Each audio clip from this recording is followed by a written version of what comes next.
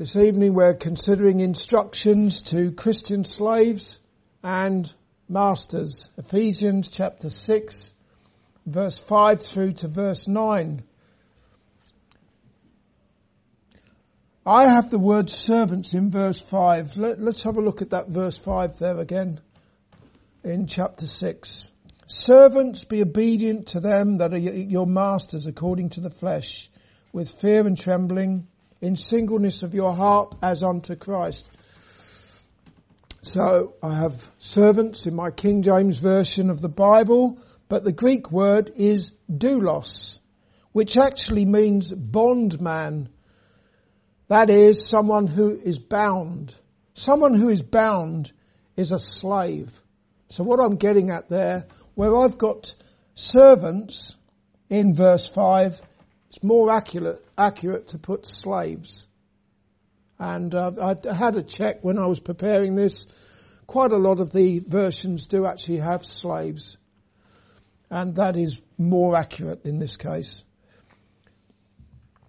Slavery is one of those subjects that evokes anger in some, guilt and shame in others, especially concerning the enslavement of black Africans, with all the cruelty and inhumanity that was associated with it, such as the dehumanization of those slaves. They were thought of as nothing more than savages. They were depicted as savages. That same strategy of dehumanizing the victim in order to make something appear morally acceptable is used in the abortion industry as well. For example, here on our island home, unborn babies are declared to be nothing more than products of conception according to learned medical people such as Dr. Alex Allinson, who, as a politician, successfully introduced the abortion bill a few years back now.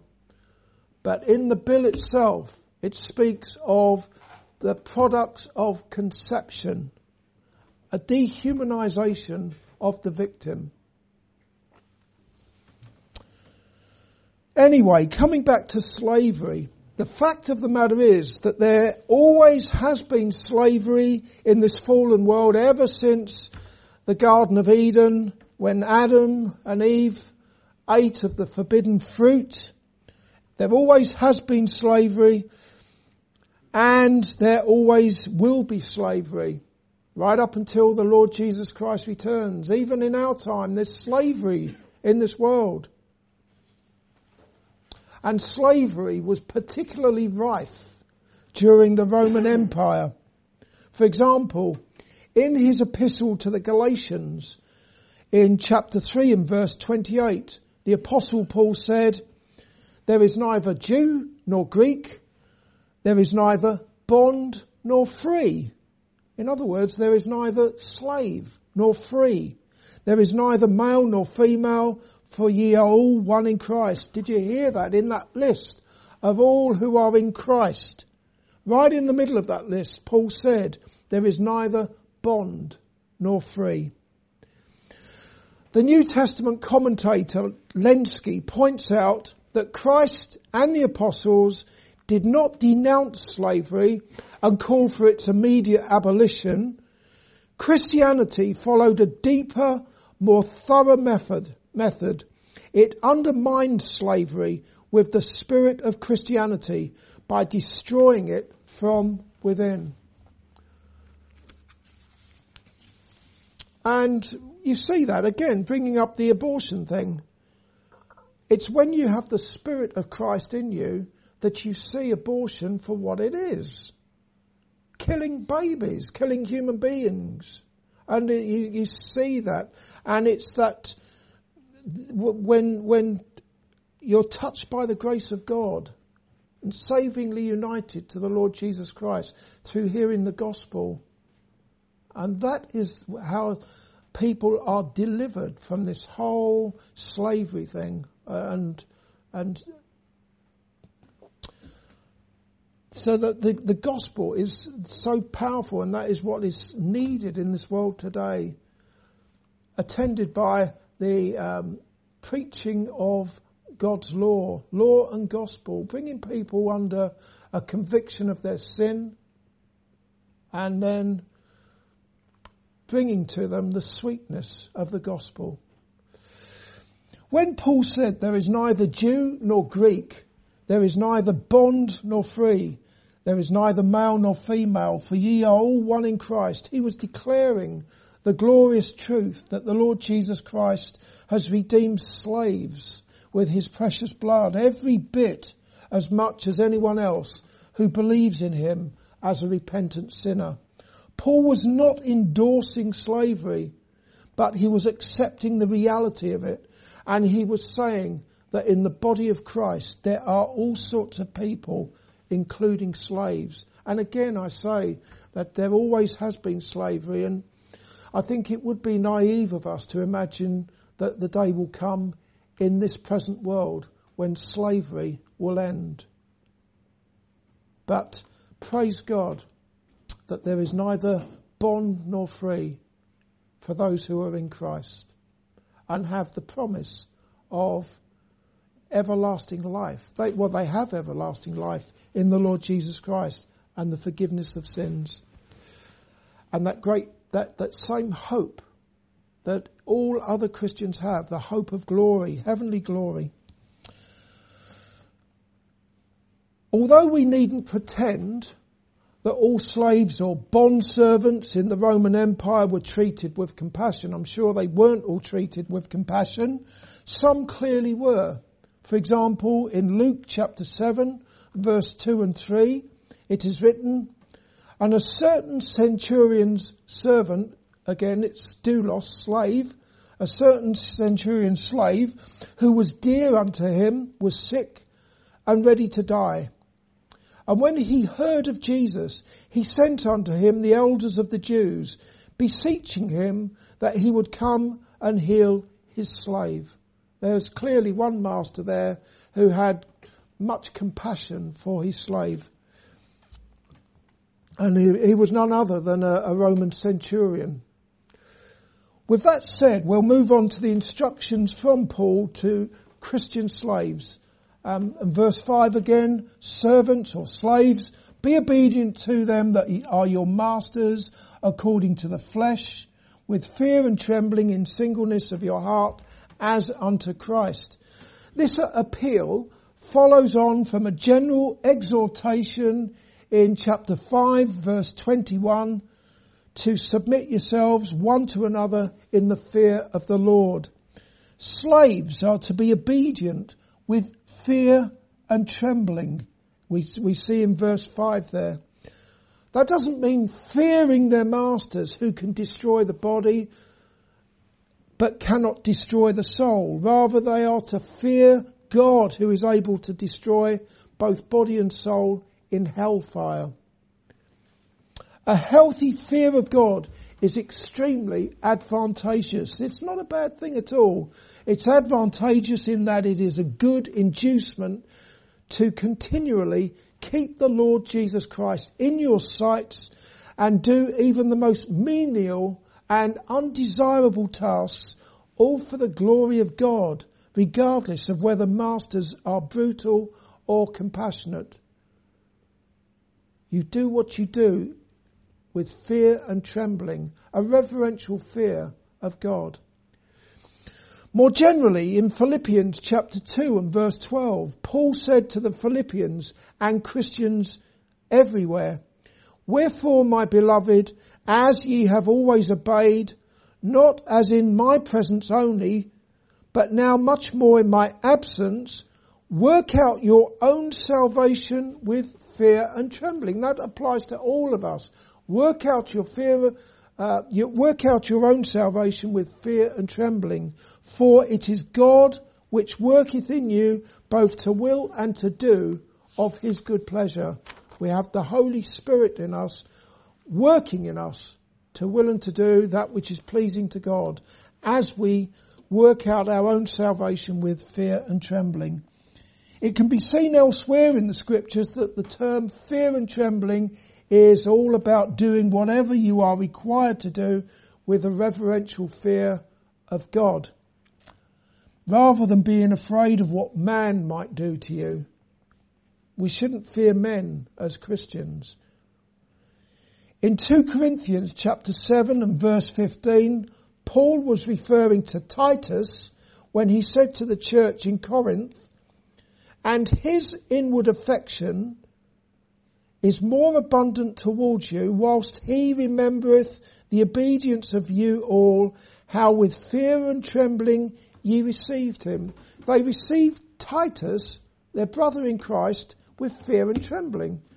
So someone comes through our doors, a fellow Christian, a guest, someone coming here on holiday or whatever, we're to receive that person with fear and trembling. Obviously it doesn't mean that when the person comes through the doors, our knees start knocking.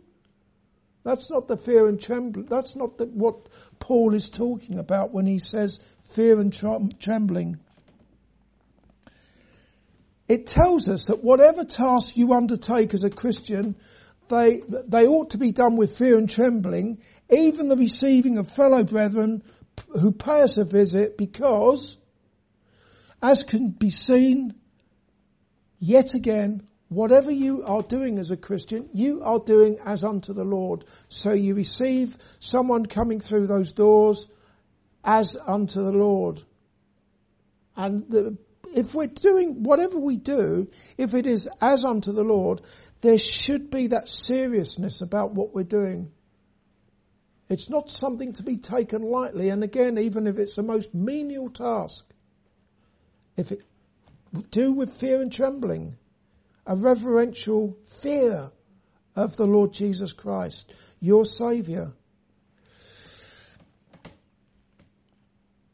As such, the obedience rendered by slaves to masters is unto the Lord himself, as is the obedience of wives to their husbands. We saw that a couple of weeks ago. When wives are obedient to their husbands, that is as unto the Lord. Ultimately, their obedience is to the Lord Jesus Christ. So it's something to be taken very seriously. More so than if it was just unto a wife was simply being obedient to her husband, or a slave was simply being obedient to his master. The fact that it is as unto the Lord makes it far more serious, far more important to be obedient. Not with knees knocking, but with a reverential fear of the Lord whom you serve. I like what Spurgeon said, C.H. Spurgeon. He said, "There is an unholy fear which is cast out by perfect love. That unholy fear is cast out when you become a Christian. But there is a holy fear, a filial fear, which dwells most happily with faith. So it was with Noah, who by faith and moved with fear prepared an ark to the saving of his house." Spurgeon was quoting Hebrews chapter 11. If you read that, the section about Noah in the chapter of faith in Hebrews 11. Noah was a man of faith, but it was by fear. He built that ark, a fear of God, fear and trembling, a reverential fear, because what he was doing, that service was unto the Lord. So Noah, who by faith moved with fear, prepared an ark to the saving of his house. You see, faith and fear can live in the same heart, and they can work together to build the same ark. Faith and fear are sweet companions, very sweet companions, when the fear is a filial fear, a holy dread of disobeying God. When we are moved with that fear, our faith becomes practical. I won't go into any details here. I'm not going to stand here and give the details, but just in recent times, I was led to examine myself and perhaps something that was going on in my own life, and think seriously about it, and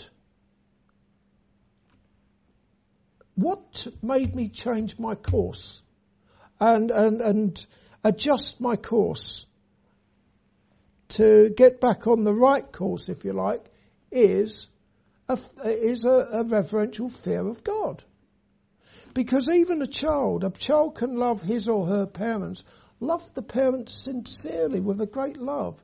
Doesn't mean to say that they're going to do what the parents say all the time. Again, it's good if that love is mingled with a very healthy fear. Not a knees-knocking fear, being terrified of the parents' fear, but a healthy fear. And as Spurgeon said, the two live together. Faith and fear live in the same heart, and they work together to build the same ark. Let's have a look at verses 6 and 7. Not with eye service as men pleasers, but as the servants of Christ, doing the will of God from the heart, with good will, doing service as to the Lord and not to men. Since a slave's obedience to his master is ultimately to God, to the Lord Jesus Christ, it ought not to be rendered in the master's, it ought to be rendered in the master's absence just as much as in his presence. Otherwise, it is tantamount to switching on and off your obedience. The master's here, I better be obedient. He's not here, I'll do what I want. If you remember that the obedience that is rendered is as unto the Lord, it shouldn't be switched on and off like a light switch. It's not a sincere obedience that springs from a heart wherein both a genuine saving faith in the Lord Jesus Christ and a filial fear of him live as sweet companions. If it's obedience that is switched on and off like a light switch. Needless to say that more generally it applies to all that Christians do. If by the grace of God you are yoked to the Lord Jesus Christ. I love that. Being yoked to the Lord Jesus. You see oxen yoked together. Where one goes, the other one goes. They don't go in different directions. They can't. If you are yoked to Jesus, he having purchased you with his own precious blood, then I really do trust that you seek the grace to serve him with joy and thanksgiving in your heart, mixed with that fear, that filial fear, whether men are watching you or not. It shouldn't make any difference. That kind of obedience comes from within, and it is directed towards heaven, towards the Lord Jesus Christ. And this is what's being said in verses 6 and 7 here.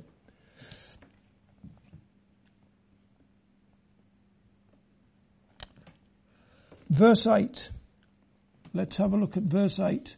Not with knowing that whatsoever good things any man doeth, the same shall he receive of the Lord, whether he be bond or free. Once again, Paul does not shrink from mentioning Christian works and rewards, because that's what he's talking about in that verse. Let's have a look yet again. Knowing that whatsoever good things, that's works, good works, any man doeth, the same shall he receive of the Lord, speaking of rewards there, whether he be bond or free. Let's be very clear about something. Paul most certainly did not teach salvation by works. With Paul, it was all about the grace of God. This is what I love so much about studying the doctrine of the Apostle Paul. He brings to us that salvation is by grace alone. Just have a look back at chapter 2, verses 8 and 9. Chapter 2, 8 and 9. For by grace, that is undeserved favour, by grace are ye saved through faith. And that not of yourselves, it is the gift of God, not of works, lest any man should boast. And as I say every time when I read those verses, what Paul is saying there is that there is no one in heaven who will be able to boast and say, well, God saved me because I was so good. Other people did lots of horrible things, but not me. And I always gave to charity. I always helped people. I was always nice. I was careful not to say horrible things about people. All good things, this, by the way, what I'm saying. You know, everything I've just said there is commendable. But there will be no one in heaven who will be able to say, well, this is why I'm in heaven now. Because at the end of the day, as Paul said, it is by grace you are saved through faith in the Lord Jesus Christ. That's it. And we don't add anything to that at all. Because as Paul says elsewhere, there is none that does good, no, not one. There is none righteous, no, not one. All have sinned, all come short of the glory of God. That's the Apostle Paul for you. He most certainly did not teach a religion of works. And so it is that us as Reformed Christians, we tend to minimise the importance of good works because we are saved by the grace of God, and we're keen to defend that. Saved by the grace of God, and we barely talk about good works. However, a God-given faith is seen in good works as unto the Lord. The fruit of a genuine saving faith is seen in how we live our born-again lives. The importance of receiving rewards from the Lord Jesus Christ, that also tends to be minimised amongst many Christians just as much as any talk of good works, but not so with the Apostle Paul. What we have in verse 8 are wonderful words of encouragement by the Apostle to Christian slaves, that even if the good things that they do go unnoticed and unrewarded by their masters, they will not go unnoticed and unrewarded by their Lord and Saviour, Jesus Christ.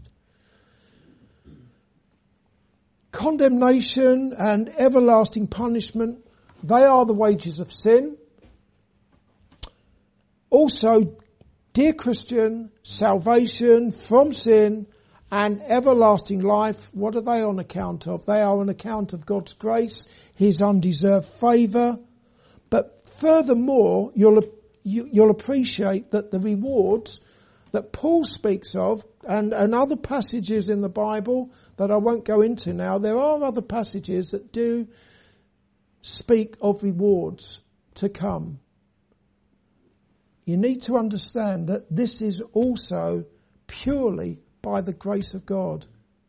Even the rewards are by the grace of God.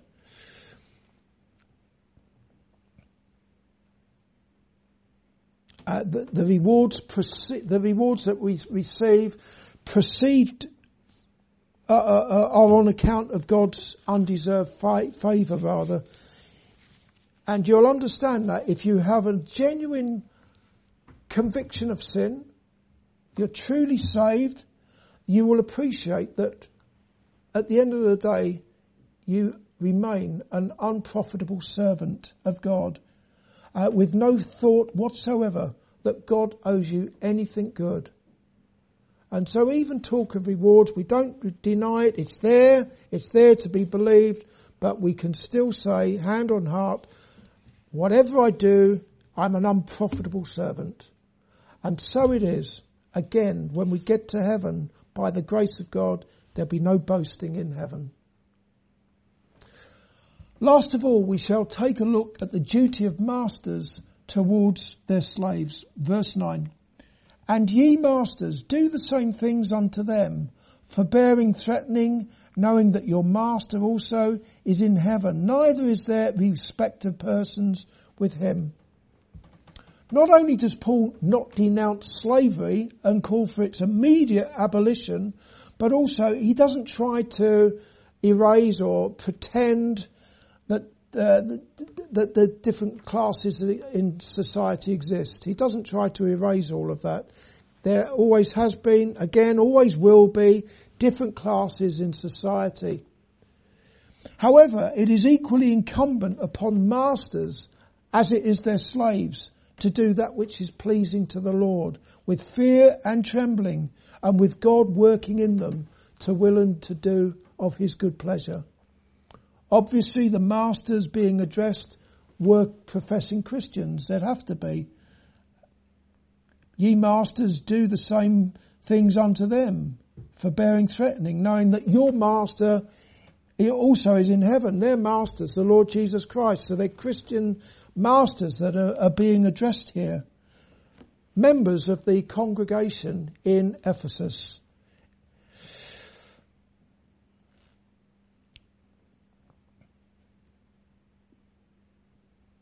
So they all had the same Saviour, the same Lord, whether they were slaves or masters.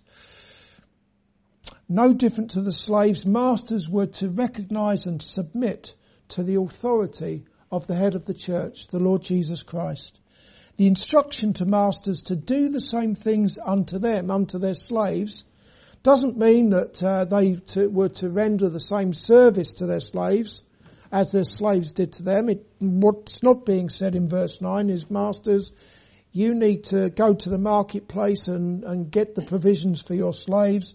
You need to serve your slaves when they're having their meals and all the rest of it. No, Paul's not saying that at all. But he was enjoining them to show brotherly love and compassion rather than to threaten them. Similarly, in the parallel passage in Colossians chapter 4 and verse 1, Paul says, Masters, give unto your slaves that which is just and equal, knowing that ye also have a master in heaven. Therefore the masters were to have a regard not so much for man's law, but for God's law, which says, love your neighbour as yourself.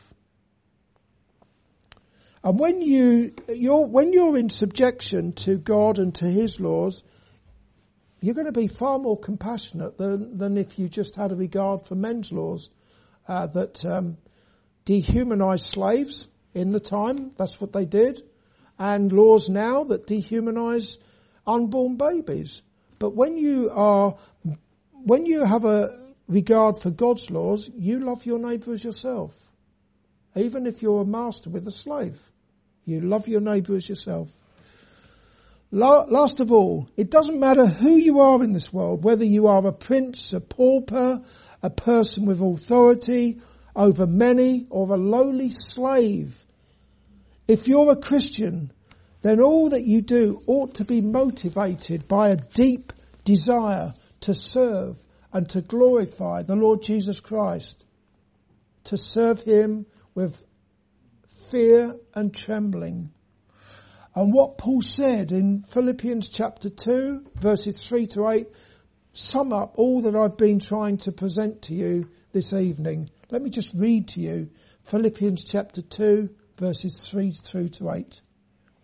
Let nothing be done through strife or vainglory, but in lowliness of mind, let each esteem or consider, let each consider other better than themselves. Doesn't matter who you are, consider each other better than yourself. Look not every man on his own things, but every man also on the things of others.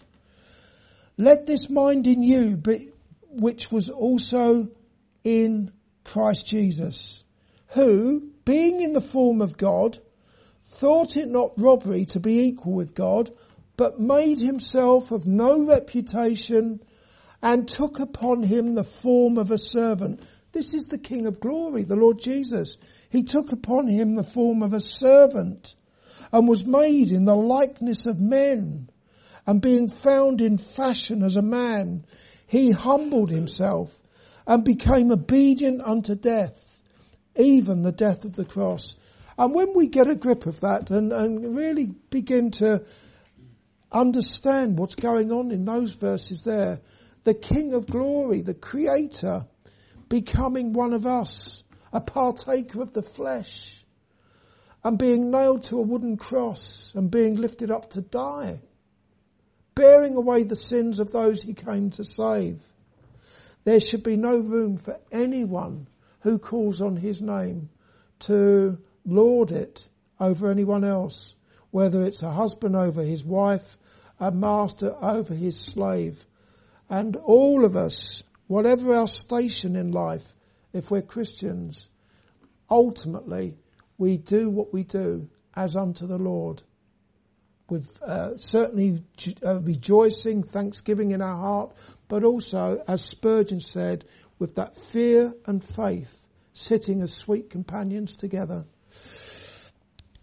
Finally, if you're not trusting in the Lord Jesus Christ, although you may think that you are free, the reality is that you are not free. You are enslaved by in the most terrible way imaginable, in that you are a slave of sin and Satan. Satan, or the devil, is most definitely not a good master. In fact, he will take you to be where he will be, where he will end up, in the lake of fire, hellfire. True freedom means being bound and yoked to the Lord Jesus Christ, for he is full of truth and grace, and the truth will make you free. Whoever you are, believe in the Lord Jesus Christ for the forgiveness of your sins and know what it is to be truly free.